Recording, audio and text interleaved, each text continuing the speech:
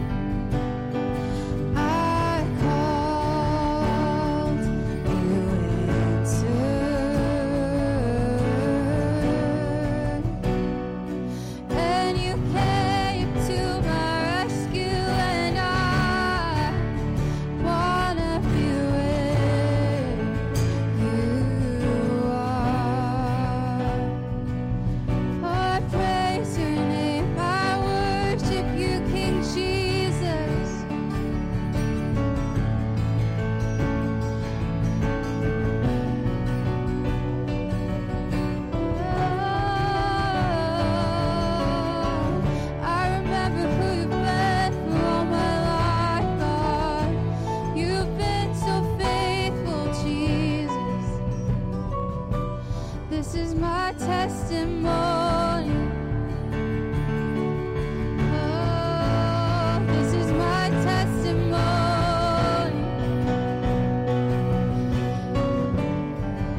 I sing of your goodness.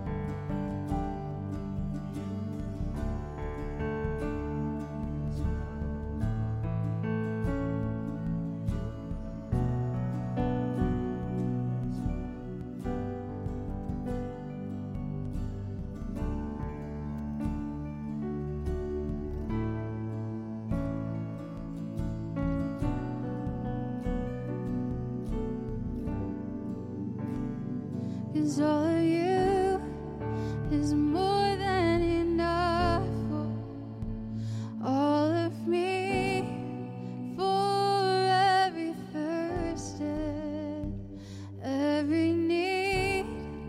You satisfy me with your love and all I have in you.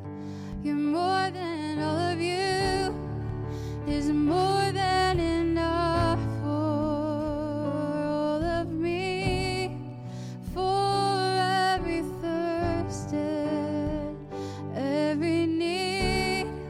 You satisfy me with your love and all I have in you. You're more than enough.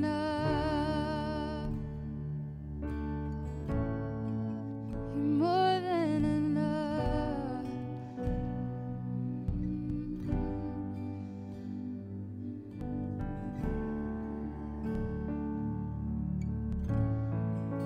I have all I need. I have all I need.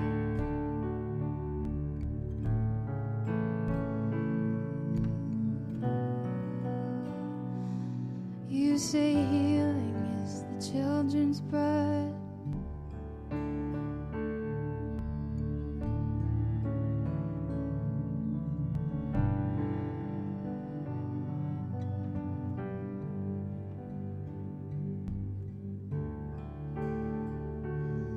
Oh, Jesus.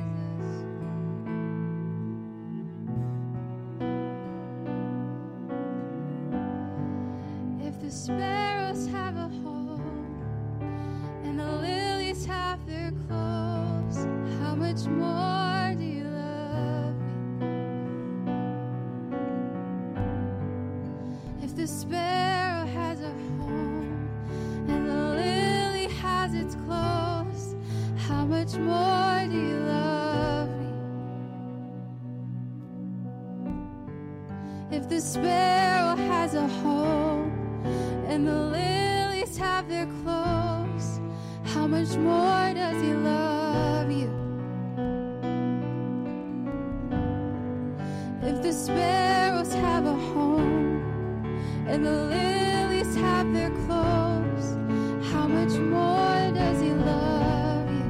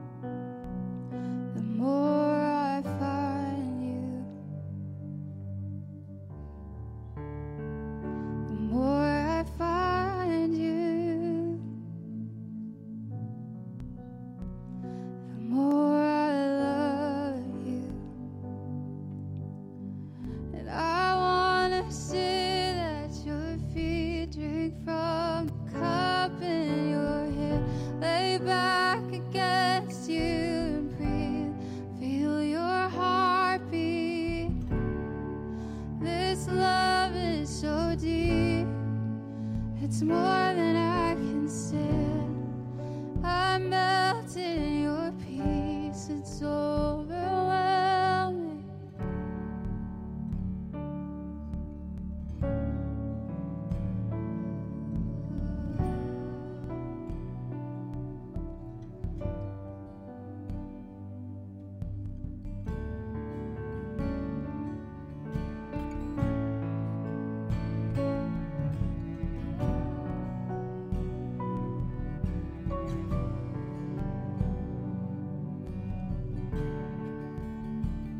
The more I seek you, the more I find you. The more I find you, the more I love you. And I wanna sit at your feet, drink from the cup in your hand, lay back against you and breathe. Feel your heartbeat for me. This love is so deep, it's more than I can stand. I melt in your peace, it's overwhelming. Sing, I wanna sit at your feet, drink from the cup in your hand, lay back against you and breathe. Feel your heartbeat. This love is so deep, it's more than I can stand. I melt in your peace, it's overwhelming.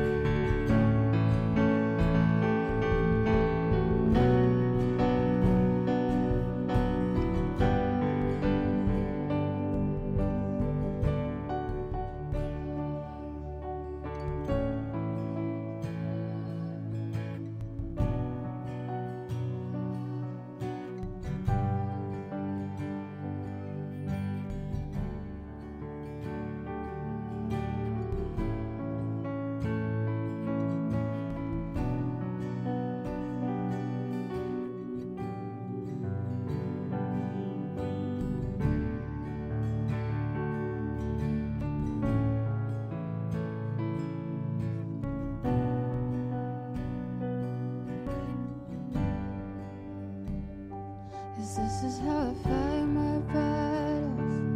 This is how I fight my battles. This is how I fight my battles. This is how I fight. This is how I fight my battles. This is how I fight my battles. This is how I fight my battles. This is how I fight.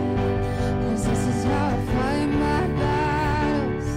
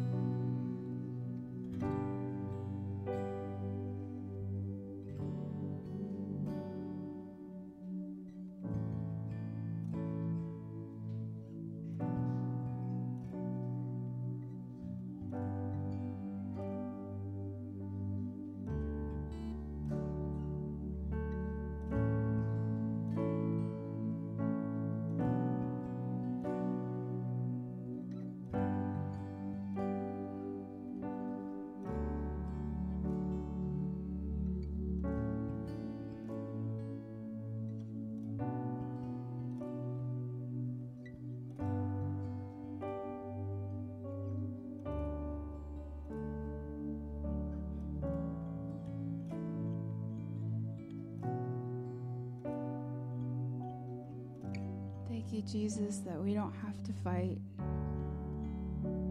for ourselves. We don't have to be our own defender. We don't have to be self-made. We don't have to make it happen. Thank you that it doesn't all depend on us. Thank God for that. And Lord, we actually even repent of the places that we thought it did. Forgive us, Lord, for trying to take back the steering wheels of our lives.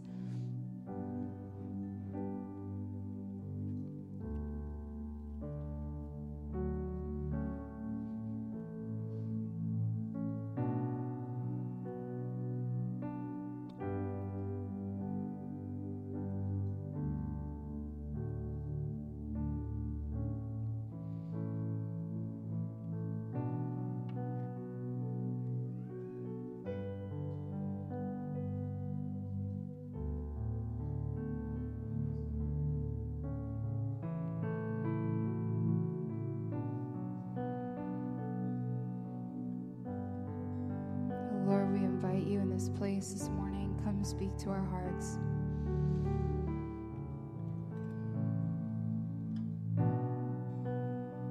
Holy Spirit, thank you for your ministry in this place. We invite you to do what you do. We acknowledge your presence here. We acknowledge your power. We acknowledge your holiness. We declare you are worthy.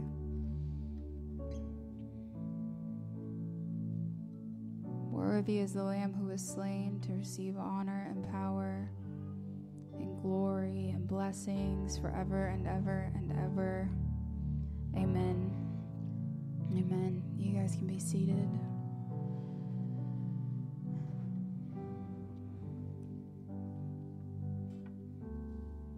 Yeah, he's so faithful. He shows up every time.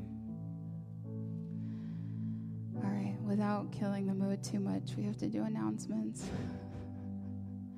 Nothing much has changed since last week, but I do have a really, really exciting update from the friends down at the tent. So I will pull that up here. So this is incredible. It's like, I can't even, wrap my mind around it. It's amazing. So at the tent event, which they are now continuing because the Lord was working so powerfully there, we actually left our tent with them, and they have people that are going to bring it back up to us. But it was going so well, and the fire of God fell so strong, they actually are continuing the event, which is incredible. So they had 68 salvations and 55 baptisms.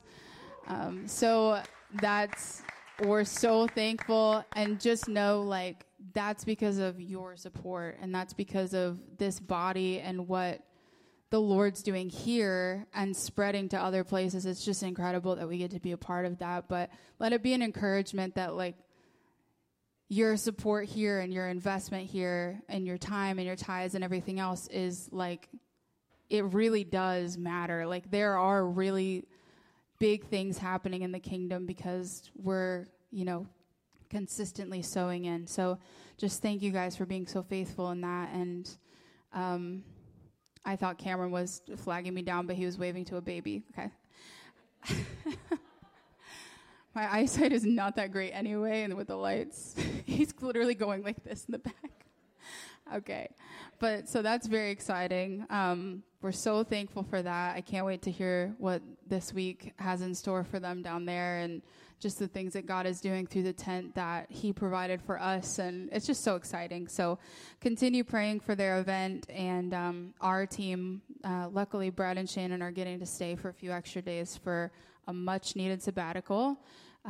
Much deserved, much well deserved. And that's not a real saying, much well. But anyway, they really deserve it. And so we're just happy for them. And the rest of the team will be coming back as well. So thank God for that.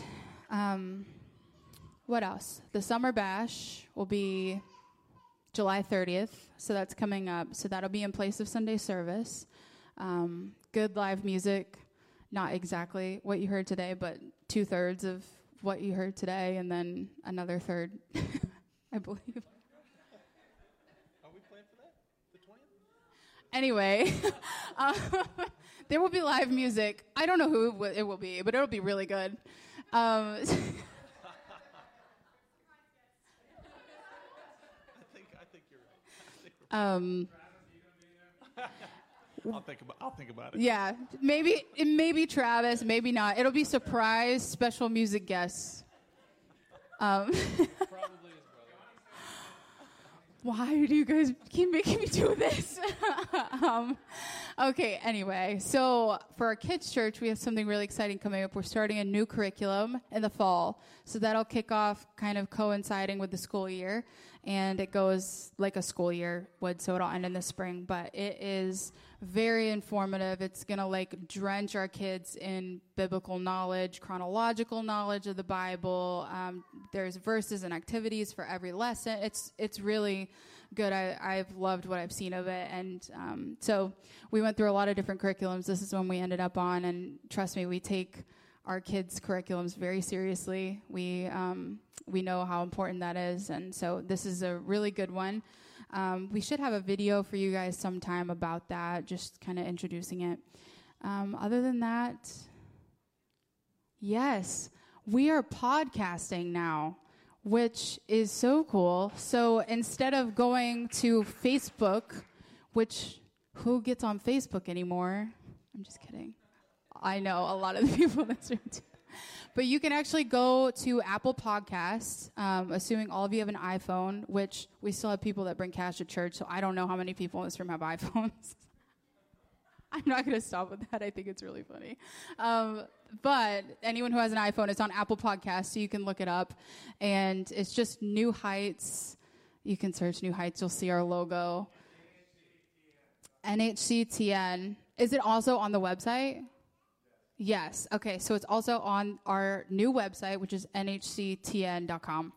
And so you can find that. And then you can like turn your phone off and listen to it in the car. You don't have to keep the Facebook app open to watch the video, which is fantastic. So we're going to continue to keep improving that. We're going to get non-directional mics, hopefully, sometime. So it doesn't sound like it does now. Anyway, I don't think I'm missing anything. Is that it? Anyone else get anything? All right. I think we're good. So Pastor Rick is speaking this morning. So if you guys would welcome him, we're going to turn it over, and we'll get into that portion of the message. Do you want this mic, or does it matter?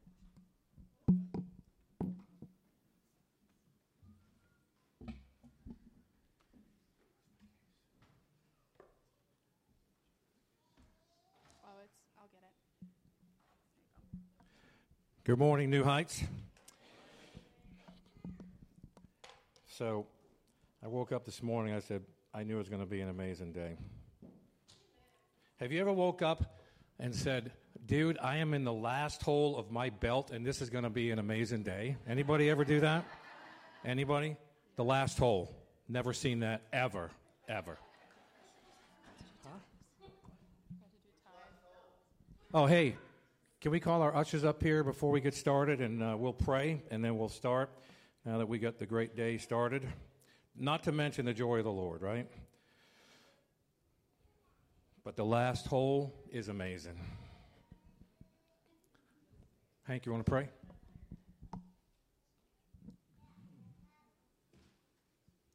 Thank you, Father, for today. Thank you that we are able to come and gather together and worship you.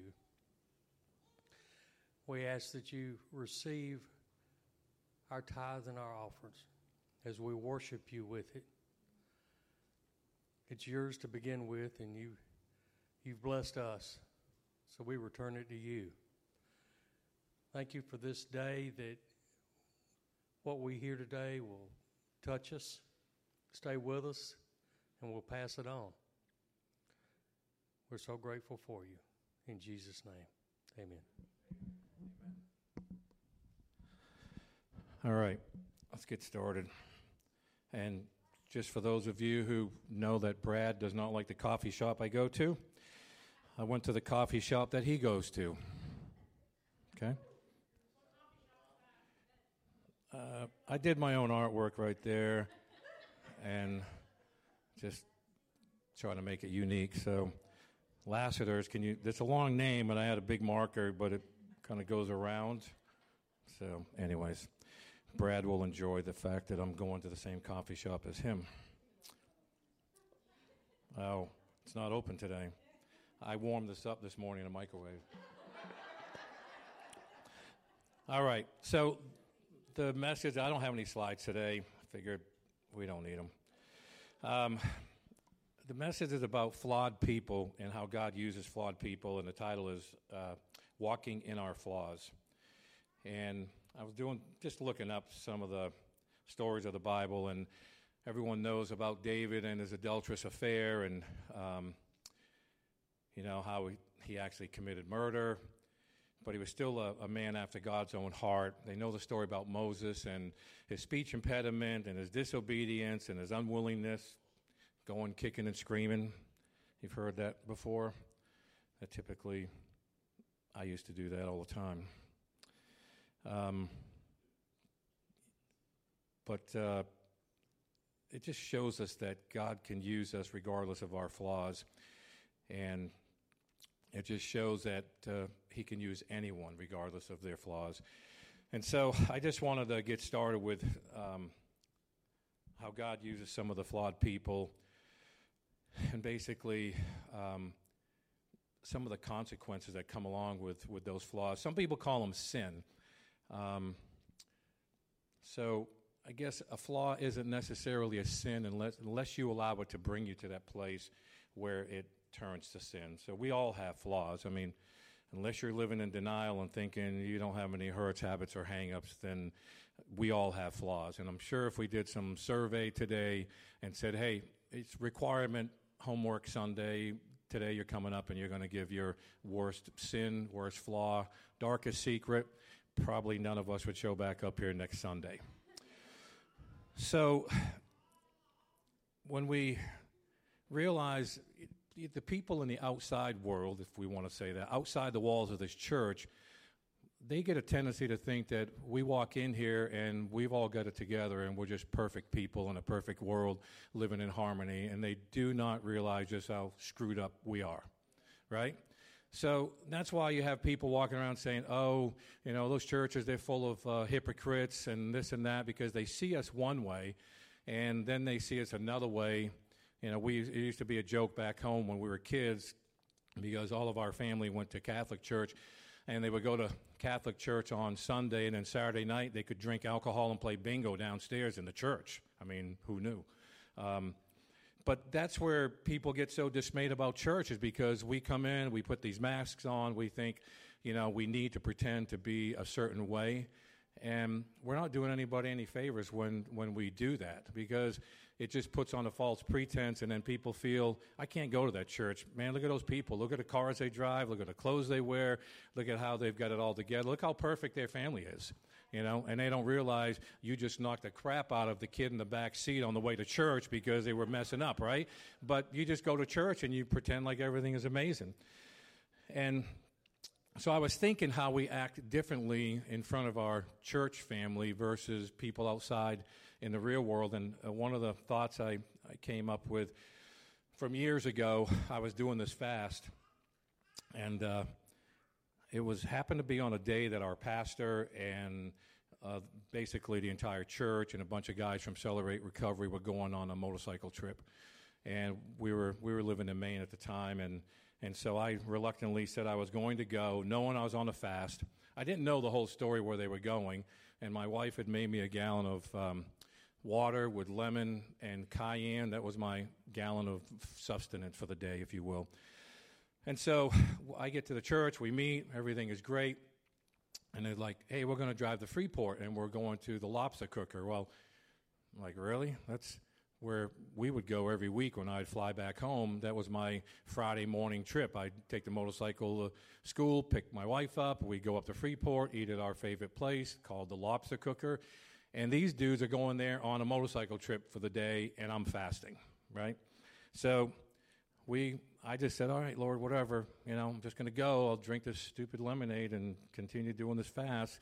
I can't remember what I was fasting about, but it had to be important for me not to have food for the day. So we get on the bikes, we drive up there, and as we're pulling in the parking lot, my mind starts to already go to a place where, all right, I'm not going in to eat with these guys, so I'm going to tell them I have a conference call to get on, but I know there's a cigar shop down the hill that I can walk to. And as I'm saying that, there's another voice in my head saying, are you the biggest idiot on the planet? Are you going to lie to your Christian brothers right now on this trip, and you're going to lie to them and tell them that you're going on a conference call, but you know you're going to have a cigar, right? But that's where my head was. I mean, I'm just being transparent. And I remember saying, no, I'm probably not going to do that. I'm not going to lie to all my Christian brothers. So I told them, I said, hey, you guys go eat at our favorite lobster place, have a great lunch. I'm going down the hill to have a cigar, to which they didn't really give a rip. I mean, but that's where my head went initially, like, I need to look or act different in front of these guys because I don't want them to think I'm a heathen, only to find out later that I was pretty well set compared to all those guys. But so I went, they did, we got back. It ended up being a good day. That Thursday night, I had to teach at Celebrate Recovery. And I'm not much of a studier, not much of a reader. I wish I could tell you I prepare a lot. But I get there, I open up the book, say, hey, Rick, you're teaching tonight. I'm like, okay, what am I teaching on? And the title was, Do You Act Different in Front of Your Christian Friends versus Your Non-Christian Friends? Yeah. I'm like, really? So when we can be transparent and when we can be authentic in front of everybody and our behavior exemplifies we truly are seeking after the Lord, that doesn't mean we can walk in disobedience and I guess deliberate sin, because if that's the case, then you have an issue because God won't be mocked. And it's not a case where we sin, we did this tonight, we went out, we got drunk, we came home, we had a fight, and we say we're never going to do it again, we repent, and then next week we're already planning on doing that same thing again. There's a difference between when we sin, when we have a flaw, when we slip, when we whatever, and we get back and we repent and we have a repentive heart. I remember on another occasion, and again, how we see people in the outside world. I met these guys at a business trip years ago. An executive team from a very large supermarket chain that's well known all over the country. And the guy that I dealt with, I just loved this guy. He just seemed to be an amazing guy, single dad, had a daughter, and shirt and tie guy. And he was big into NASCAR racing, and he always went to the Bristol Motor Speedway every year, twice a year. I guess they have a summer, spring race, and a fall race. And I remember we shared about our family, shared about our testimony, our church, our journey, and our walk. And I remember going to his office just before the race, and he said, hey, the race is coming up. You want to get some tickets? I can get you some tickets, and we'll go, and you can bring some guys with you. And so I'm thinking, okay, who do I know that's in a NASCAR? Because it's not me, but I'm sure it'd be some value to spend time with these guys and the customer and all that. So I get 4 tickets. I go back to Maine, and I'm planning this trip. And our pastor at the time, our associate pastor, and my brother-in-law, all huge NASCAR guys. So there's the 4 of us. So we I get our flights. We come to Nashville. We stay here for the night. First thing we land on the ground, those guys are asking me if there's a cigar shop around here. And I'm like, all right, yeah, for me or for you guys? And they're like, no, for us. I'm like, yeah, we can find one. So we found a cigar shop. We hung out at the hotel. We ended up going to Knoxville the next morning or wherever down to Bristol, and I had to pick the tickets up from these guys. So now, granted, I'm thinking I'm walking into the same thing I saw these guys at in their office, shirts and ties, and just well-behaved guys, all about family, right? Well, if you ever go to a NASCAR race, you're probably not going to see that. They sent me a text, and this guy that I dealt with all the time, great guy, Keith says, hey, we're over here at the Grove or whatever, where all the RVs are. Meet us over here. I got your tickets. I said, okay. So we head over there, and it was about 10:30 in the morning these guys were in the condition they should have been in at 10:30 at night. And I walked up there, and there's a pastor, there's the associate pastor, there's my brother-in-law, and there's all these dudes that look like they just came out of a road trip with Larry the Cable Guy, and they've got weed whackers. I've never seen anything like it. Weed whackers made into margarita mixers. And they're starting these two-stroke engines up, and they're mixing all this stuff, and they're blending them in this weed whacker thing. And they are so drunk. I mean, it's 10:30 in the morning, and I'm thinking, surely them guys are never going to this race at 4 o'clock or 7 o'clock tonight. And so now I'm trying to think, how do I protect these guys from seeing this like they're innocent or something, because they were pastors. I mean, that's what I was thinking at the time. And so these guys come out, hey, Rick, come on in. We get you some beers. And I'm like, I'm good. These guys all had a beer and gave us our tickets, and we exited stage right as soon as we possibly could. And I said, that was mortifying. That was embarrassing.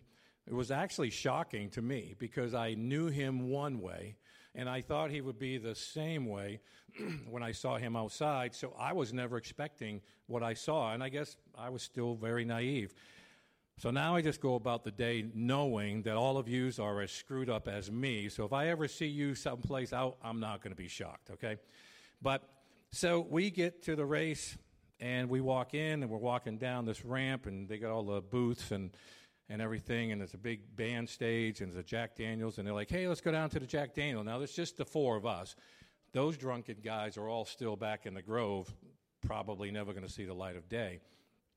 And so I'm thinking, there's no way they're going to make it to the race, because that would be even more mortifying, trying to sit with them during this race, and none of them can even put a sentence together, let alone a couple words. So we go to the Jack Daniels tent, listen to a little music, they have a drink. I'm like, okay, let's go walk around, let's go buy some T-shirts, let's go get those headphones that you can hear everyone talking. Now it's getting close to race time, within a couple hours, and I guess there's 140,000 people at Bristol Motor Speedway. They always say you're 140,000 in the bowl near your closest family and friends and unknown family members you've never seen. And we're walking down, and we're heading into the racetrack, and I hear someone saying, hey, Rick. I mean, there's a grove of people. There's got to be 10,000 people right around us, and I hear, Rick Sturgis. And I don't even want to look back, because I have an idea who it is, because there's nobody else there that knew me. It was all those dudes that were drunk in the campground 4 hours earlier, actually stumbling into the race to sit with us. Anyways, we went to the race. Luckily, I'd never been to one. It was so dang loud that even with the headphones and mouth lip syncing to one another from 6 inches away, you couldn't hear anybody. So thankfully, my pastor and his associate pastor, my brother-in-law, never heard any other offensive words the rest of the night, because they couldn't hear over those cars.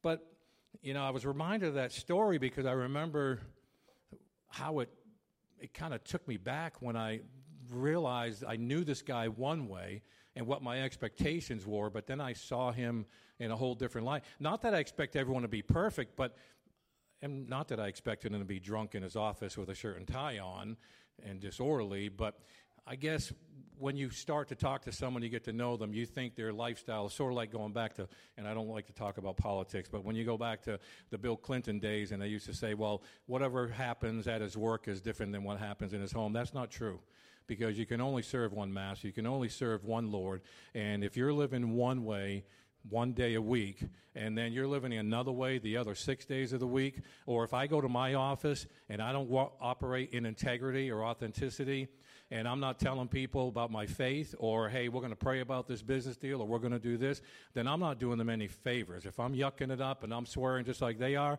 then what's that say about my witness, my testimony? And I think as long as we understand that, and that's why we're called to be separate from the world, we're called to be in a place where people see us as a light, and they want to be like us, not like me, Rick, but like the Holy Spirit that's in me, and be consistent in their family. Now, my family knows me better than anybody, obviously, and they've seen the good, the bad, and the ugly. And I guess one of the things on when your family sees you, sometimes it can be disheartening for them to see you when you have a temper tantrum or when you have a meltdown, as my kids call it. Dad's in meltdown mode. But they know you, but that doesn't give us an excuse because we're supposed to be an example to our family. And sometimes we get caught up in, Bree said it today when she was talking about how we fight our battles, and it's not our battles to fight, it's not our things to fix, not our way to take care of. And I remember years ago making a commitment and saying, Lord, I can't do this job without you. It was going back 25 years ago. And I made that commitment to him that I wasn't going to go a day alone. And if it wasn't for him going before me and his goodness and his divine appointments, then I wasn't going. It just wasn't going to happen. I knew it. And sometimes we make those commitments and we do really well at staying the course, but then Bree mentioned something today when she was praying about taking the steering wheel back into our own hands. And I don't know if many of you have ever committed something to the Lord, come up to the altar, said, I'm leaving this at your feet, Jesus. I'm at the foot of the cross. I'm turning and I'm going away.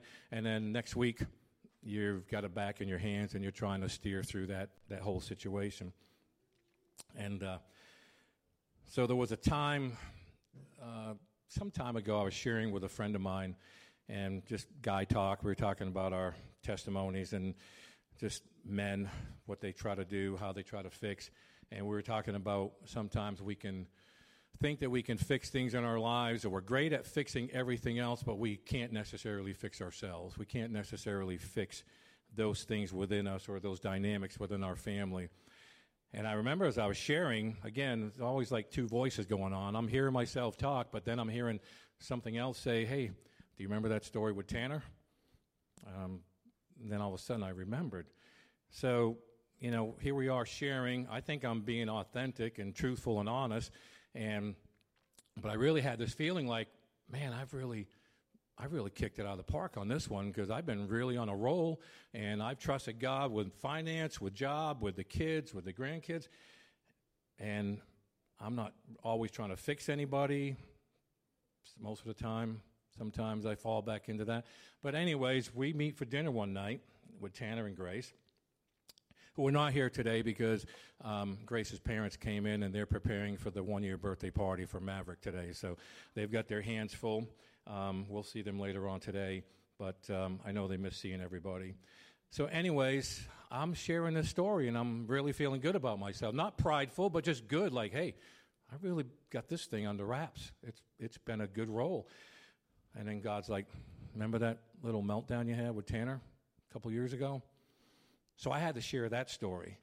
And it was basically, talk about taking something back into your own hands. We're sitting there at Roadhouse or someplace having dinner. Tanner gets there from work. 4 of us are sitting there talking, and he just started a new job, and things are going great. They got their house. They're ready to have Maverick. And he says, hey, yeah, so-and-so, a couple of buddies of mine from school called me, and they wanted me to, talk about maybe doing some work for them. Well, all I had to do was hear that, and I went into this absolute place that I should not have gone, but it was basically a place of all the risks that are involved. What is this kid talking about? Has he lost his mind? Is he going to jeopardize his job that he just started for a couple of knuckleheads that couldn't tie their shoes when they were seniors in high school? And he's going to throw us all out the window to do a side gig. I need to talk him off of this. And I just go into this whole crazy place and end up actually walking out of the restaurant because it got so heated, and it didn't seem like he was really taking my advice. He didn't seem to be receiving it very well. Don't know why. I thought I had a pretty smooth delivery. And I left. And I didn't feel good about it, but I still felt like I was right, and I was saying the right things, and I was protecting him, and I was warning him of all the pitfalls, and you could jeopardize a very good paying job that takes care of your family and your mortgage for a couple of things that are going to distract you and this and that, and I'm just going down this whole place. So we don't talk for about 4 or 5 days, and they come over to the house, and Tanner walks in, like, hey. I'm like, hey. He says, we need to talk. And the first thing I think of is I'm about to get scolded by my 20-year-old son. So what do we need to talk about? He said, last week. I said, okay, what are we talking about? He said, well, you remember Oh, yeah, I remember. And all he had to do was say, Dad, I came there not looking for advice. I came there not looking to be protected. I was just sharing a part of my day.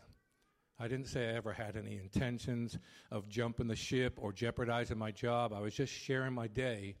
And you went into this mode where you just felt you had to unload on me and protect me and tell me all the bad things that could possibly happen to me. And I remember seeing the hurt. And it broke my heart to think that I had hurt him that way. It wasn't my intention. But instead of asking questions or just engaging in a conversation, I had to go down that place of where I was lecturing, protecting, pointing out all the pitfalls, all the operational things that run through my head systematically, all the reasons why not, rather than just listening. And when he said, it really hurt me that we couldn't just have a conversation and I could just talk to you and you could listen and it would be okay.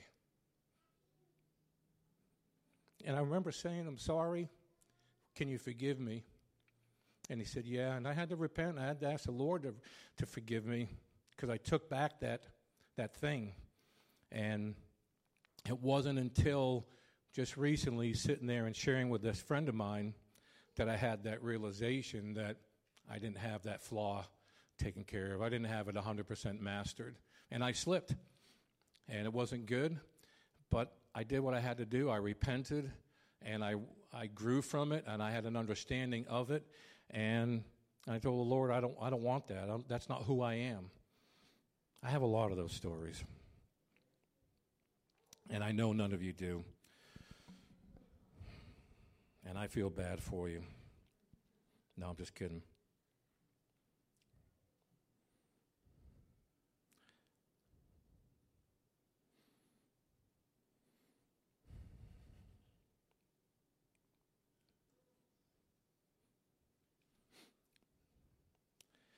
So Abraham was called by God to leave his home and go to a new land, but he lied about his wife being his sister.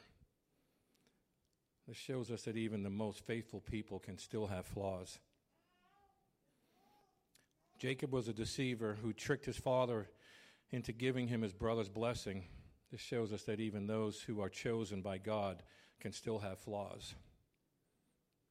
Moses was chosen by God to lead the Israelites out of Egypt. He had a speech impediment. This shows us that God can use anyone regardless of their flaws. David was an adulterer, a murderer, but he was still a man after God's own heart. This shows us that God can use flawed people for his purposes. And even Peter, we always end up talking about Peter. I shared about him at the tent a while back, where Jesus talks to Peter in Luke 21:31 before he was crucified. One of Peter's big flaws, and I never realized until I did the research, I heard a lot of messages about him, the big fisherman. He's very vocal and outgoing, always ready to go at a moment's notice, cut somebody's ear off if he needed to. But he was just very zealous, and Jesus talks to him just before he's crucified, and he says, Simon, Simon, Satan has asked to sift all of you as wheat. But I have prayed for you, Simon, that your faith may not fail. And when you have turned back, strengthen your brothers. But he replied, Lord, I'm ready to go with you to prison and to death. A little bit of pride. And then Jesus answers him and says, surely I tell you, Peter, before the rooster crows today, you will deny 3 times that you know me. And so we all know the story. He denied Jesus 3 times and then had that realization that I just had after sharing about thinking I made that hurdle of fixing everything and then being reminded of the story with Tanner. And I think we all go through those things. And some of us are in those places and we stay there way too long because the quickest way to get out of those places is just to repent. I heard a story a long time ago, be quick to repent, but be quicker to receive his forgiveness because he is quick to forgive. And he forgets. Our sins are separated as far as the east is from the west. So when I get into a place and my wife's like, you done yet? I'm like, nope, no freaking way, I'm not done yet. And she's like, you sure you're not done yet? I mean, no, I'm staying here for quite a while because I can tell how I feel. I'm going to be here a long time, so I'll tell you when I'm done. But she's relentless, and she'll finally, I know Brad has a little story saying that he uses with Shannon when he messes up. She'll be like, I know you are. That's code for you're not saying you're sorry, but I know you are sorry, so I'm going to say it for you so we can move on from this little hurdle. In my case, she said, are you done yet? And my first response is never simple, yes, my love, I'm done. I'm sorry, I went to this dark place. I'm sorry, I had a meltdown. No, it's always a hard no. And then we have to ease our way out of that into a place of, okay, I'm sorry. What? I'm sorry. You don't sound like you mean it. I'm sorry. Why are you yelling? I'm not yelling. I'm just telling you I'm freaking sorry. Why are you saying that? You're yelling, see? I'm like, I am not yelling. I am loud to begin with. This has been in our household for 30 years. And Bree and Jordan, it's always like Bree and Jordan. Jordan's real quiet. Tanner and Grace, real quiet. Dad's always loud. I'm sure I have some hearing loss being in the band for 10 years and riding next to real loud motorcycles. So I tend to talk loud, but they always say, it's your tone. I'm like, I don't have a tone. I'm just talking. No, you have an edge. I don't have an edge. What do you mean I have an edge? I'm just talking to you guys. What's your problem? Is that edgy? Come on. Give me a break. This is my life, right? So how do we move beyond? We overcome our flaws and our sins by recognizing that first we have them. Those things the accuser comes at us with judgmental thoughts, lustful thoughts, unforgiveness, walking in worries in parts of our lives that we feel that the need to control, like our spouse, our children, our finances. Or some of us are just in denial and we don't think we really have any flaws, which is a little bit scary to me. We have to realize that we don't control nor can we fix any of those. But in wisdom, we just say, Lord, I have nothing, and I need you to take this from me, and I give it to you freely. It's then that we can sit back in faith and watch him do the unimaginable and the miraculous that only he can do. We've been married like 32 years. I can remember the first 10 years. I had so many jobs. It was unbelievable. I only had like 4 jobs my whole life up until we got married, until I got married to Colleen the second time. Well, the first time to her, but my second marriage. And anyways, I only had like 4 jobs, and I get married, and I'm clean, I'm sober, best worker I've ever been. I've been running shoe factories my whole life, but now I'm doing it sober, clean-minded, good heart, all that stuff. And I couldn't keep a job. I mean, it was like the dumbest thing on the planet. I was working at woodworking factories. Things are under budget. Everybody's happy. I get fired. I'm working as security. I'm working at a health club. I'm doing telemarketing. I'm working for a payroll service company. I'm doing all this stuff. And her family reaches out and says, hey, in the beginning, they thought I was a good guy, and they said, hey, Rick, you need to watch Collie because she drinks a lot, and she's falling asleep, smoking. That's her testimony. And she's going to burn her apartment building down, so you can keep an eye on her. I'm like, okay. And with me, it was like, Collie, what's wrong with Rick? Can't he keep a job? I'm like, that's never been an issue before, but I guess the last 10 years. And I'd come home, and she's always been light years ahead of me in our walk and hearing from the Lord. I think it's because I don't listen as well, or I stay too busy. I'm not sure what it is. But I'd always come home, lost another job, and I'd be so ticked, and I'd be weeping, and she'd be like, oh, I know, but that's just God's way of drying up the stream. I'm like, what? Drying up the stream? What are you even talking about? Well, you know, the dove and the green leaf and going back. He had to dry up the stream to get, who was it to move? Elijah, yeah. Oh, yeah, the story of Elijah. Go read that one. Yeah. He's living large and happy, and then all of a sudden the stream dries up and the birds are not bringing him no food. She uses that analogy after I got fired from like my 5th or 6th job. I'm like, really? Is this what you got? that's not very encouraging. She's like, no, I'm just telling you, that's how it works. And I started to realize, it was so crazy. And I heard a pastor, my morning commute was from Maine to Richmond, Virginia, and parts in between, the different parts of the states that I ran. And I listened to AM radio stations every morning, and back then we didn't have podcasts. And you just chose the early AM stations, and you listened to these pastors, and almost every day, every week, they would speak a message that spoke to my situation as if they knew. And I remember hearing one of those guys say, don't limit God to what you can see for your own life, because his ways and his thoughts and his views are so much bigger. And that's when I realized, okay, God must be at work in something, because I was ready to retire at any one of those jobs at any time and be totally happy for the rest of our life. And that's another story for another day. But that was, during our first 10 years, it was a huge humbling process and awareness of self-reliance on God and God alone. Not self-reliance, but a reliance on God and God alone. And sometimes it's not easy. And sometimes we take things back. And we got to recommit and say, God, would you forgive me? I don't want to take this from your hands, because I know your ways and your plans are much better than this. When we realize that we don't have the power to change and we understand our weaknesses, then he can be strong in our lives when we surrender all those areas that we hold on to.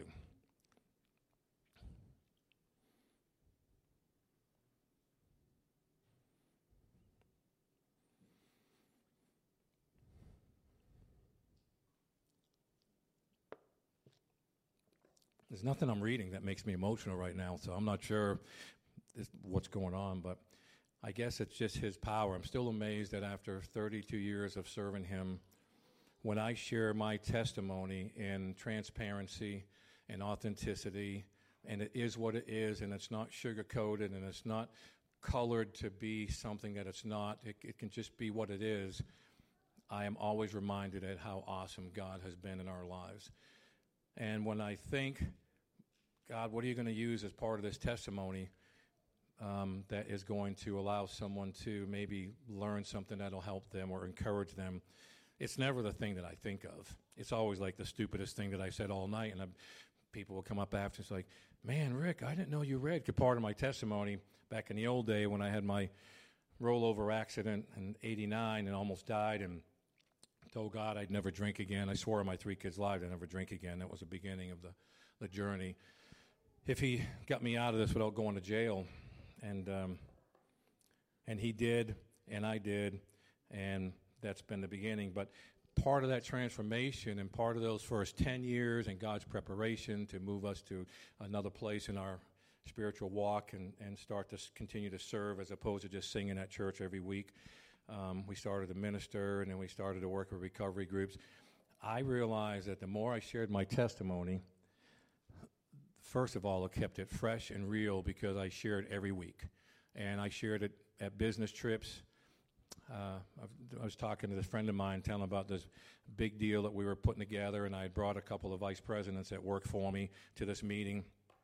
We were doing this big presentation.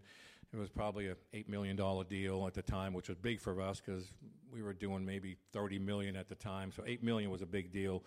I remember sitting in this guy's office with my 2 guys, and he had his 2 guys, so we all had our entourage. And right out of the gate, this guy was not buying what I was selling. He could not give a rip about the presentation. He didn't like outsourced companies. He didn't like contract management companies.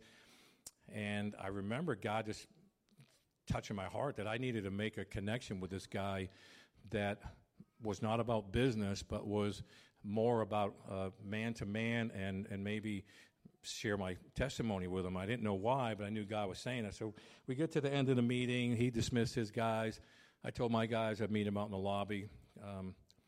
And something just stirred up inside of me that I needed to make this connection. And I remember saying, man, I like that Pittsburgh Steelers shrine you have behind your desk there. And he's like, oh, yeah, isn't that awesome? He had all kinds of legit helmets and autographed placards and jerseys, and I mean, it was a shrine. I said, yeah, I got one, but it's quite a bit smaller, and it's a different team. And he's like, what's a team? I said, New England Patriots. He's like, well, I feel bad for you. I said, yeah, I know. I said, but when we live in Maine for your whole life, it's pretty much all you got for teams to choose from. So we start talking, and next thing I know, I'm starting about my car accident in '89, the beginning of my journey, where we are today. And God just shows up in the most amazing way, and we're both sitting there just weeping. And he said, Rick, I've been doing this for, 35 years. He said, I've never had anybody come in and share their faith or their testimony the way you did today. And he said, I've been telling our church that we need to move from our pews and move out into the public and start to share what God's doing in our lives. And he said, I'm grateful that you were bold enough to share your testimony with me today. And so we gather ourselves up, because now we're both sitting in this dude's office weeping like a couple of babies. And he comes over and gives me a hug and says, man, I just want to thank you for your time, but I want to thank you more for carrying the Lord with you. And I'm always amazed why God will use me in such ways, because I never feel like I'm the guy to be used. I'm the Moses, I'm the Peter, I'm the David. I've done all that bad stuff, and yet somehow he still chooses to use me, despite myself. And I remember leaving, and I go out to the lobby. My guys had picked me up at the airport, so they're taking me back to the airport. And they're like, dude, what happened in there? I'm like, I have no idea. I said, God just showed up in an amazing way, and so we got to share our faith. Now, none of the guys that worked for me at the time were saved. We're about an $80 million company. Everybody knows where I stand, where the owner stands, and they call us a faith-based company, even though that's not a tag on our company. But somehow they got this idea, because when we would go interview people and I'd be out in the field doing interviews, I'd always somehow get into my testimony. I had no idea how, but it didn't matter. One guy was a DJ for a radio station and former alcoholic, and we started talking about Celebrate Recovery and this and that, and next thing you know, we're all sitting there weeping. It's the craziest thing on the planet. But I get out to the car with these guys, and this guy sends me a text and said, Rick, I cannot thank you enough. You changed the way I feel about sharing my testimony, and I've committed to the Lord in prayer that I'll be as bold as you are today. And he says, I would love to do business with your company. And I remember how overwhelming that felt, that just sharing had nothing to do with business. I wasn't trying to sell at that point. I just wanted to make a connection with that man. And I knew that's what God was telling me to do. We had totally got off the subject of work. So the fact that he texted me and gave us the contract to do business with him was just even more amazing, that through all that would come through. But God continues to do that with us. If we're willing to put ourselves out there and we're not ashamed, we do have flaws, and we're going to have flaws. But when we find them resurfacing, we just repent, and we just ask God, would you take this from me? I didn't mean to take it back from you. I left it at the foot of the cross. I left it at the altar. I don't want this junk in my life.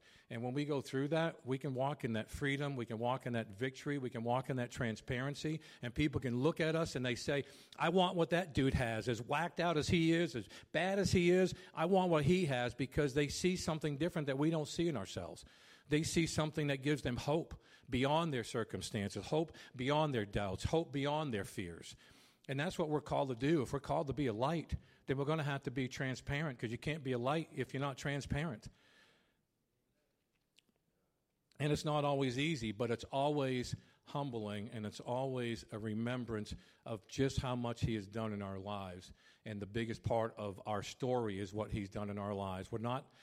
We are not defined by who we are or what we have done, but we're defined by who he is and what he has done in our lives.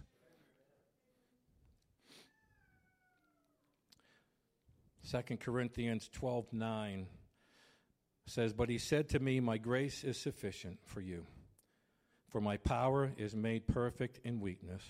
Therefore I will boast all the more gladly about my weakness, so that Christ's power may rest on me. That is why, for Christ's sake, I delight in weakness, in insults, in hardships, in persecutions, in difficulties. For when I am weak, he is strong. Isaiah 40:29 says, he gives strength to the weary and increases the power of the weak. Romans 8:26 says, in the same way the Spirit helps us in our weakness. We do not know what we ought to pray for, but the Spirit himself intercedes for us through wordless groans. Hebrews 4:15 says, for we do not have a high priest who is unable to empathize with our weakness, but we have one who has been tempted in every way, just as we are, yet he did not sin.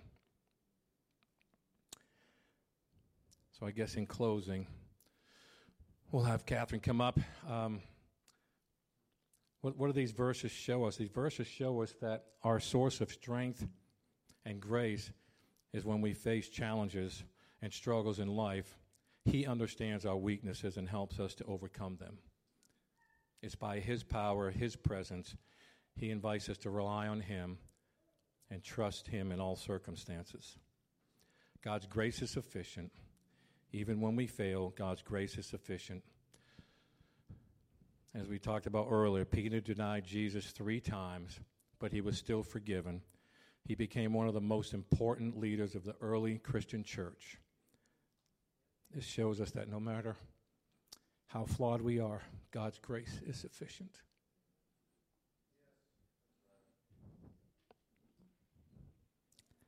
I'm going to invite you, if anyone needs prayer, we're going to have some folks come up this morning with Hank and Beverly and John and Miss Lisa and Colleen. We'd love to pray for you. If you guys want to come up, and I think I'm just going to pray us out of here. And I'm grateful for our time, grateful for you being here today. I hope you have an amazing holiday. Father, we thank you for your grace. We thank you for your strength that only you can give us, Lord, those things that we face that keep us up at night. We thank you that we can leave those here this morning and turn and walk away from them and not look back. And when we do pick them up, Lord, we just repent and give them back to you because we know that you are in control. That of all the things we would strive to do and to fix and to be, we don't have to. We weren't good enough to earn our salvation. We can't be bad enough to lose our salvation because it's by your grace that we're saved. So, Lord, when we go through those times of taking things back, we just ask you to make us more aware. Our response is quicker. Help us to put on the full armor each morning, Lord, that we may stand firm in our faith and resist the temptations of the enemy and the fiery darts that come at us through our day. Thank you that you're in control of all the things, Lord, as we commit our spouses and our families and our children and our grandchildren and our work and our finance, all the things that can consume us. Lord, help us to take our eyes off of social media and the news and the things that they portray and the things that they represent and the agendas they have, and just keep our eyes fixed on you, Lord, where our hope and our joy and our peace comes from. Because we can't have peace if we're in the world or we're of the world.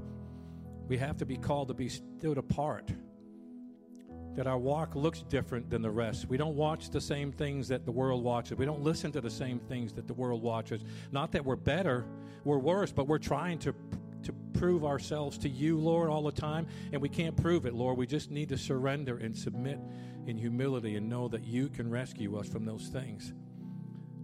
We have nothing to measure up for, Lord. You saved us when we were filthy rags. You saved us when we were in the depth of our sin. We know your goodness goes before us. We know that you make a way when there's no other way, no matter how dark things may look. We just need to call on you. And when our responses aren't as they should be, we just say, Holy Spirit, take our every thought captive. Take everything I see captive through your lens. Take everything I think captive through your lens. Take every hard-hearted place in my heart and break it for those things that break your heart. Lord, give me compassion. Give me forgiveness for those that have done me wrong. I'm tired of walking with those chains. I'm tired of being weighted down with those things, Lord. You know those things, and I'm leaving them here with you today. I'm breaking those chains now, and I'm going to walk in freedom. I'm going to walk in victory and authenticity and transparency in my life, and people are going to see you through me despite me.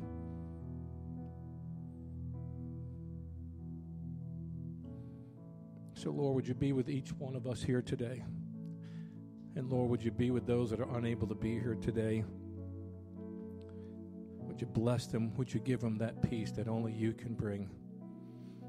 The hope that only you can show? Let us look at things through your eyes and the way you see things, Lord. Let us be drawn to those things that are wholesome. Let's put aside the things of the old man, the things of the flesh. Father, I thank you for your blessings. I thank you for each one that's here today. I thank you for those listening online, Lord, that you would touch their hearts today. We'd use your message, your words, Lord, that would give people hope and inspiration. And Lord, sometimes when it's the darkest is when we turn to look the other way and we try to withdraw and isolate, and we don't think that we're worthy to go to you because we've messed up so bad, Lord. There's not such a thing. We know that's when we need to press in towards you even more. But the enemy would try to accuse us and say, he's got a bad story, but yours is really bad. And if people only knew what you'd done, they wouldn't sit with you. They wouldn't allow you in their church, and that's just a lie from the enemy. That's a lie from the enemy today. If you've had those thoughts or those feelings that people have it all together, that is just not true. There's no measure of sin in heaven. There's no scale that says, oh, okay, yeah, well, Rick had an anger problem, or Rick had a drinking problem, but I've done this and I've done that, and that is just, no, that's not how God looks at it. Sin is sin.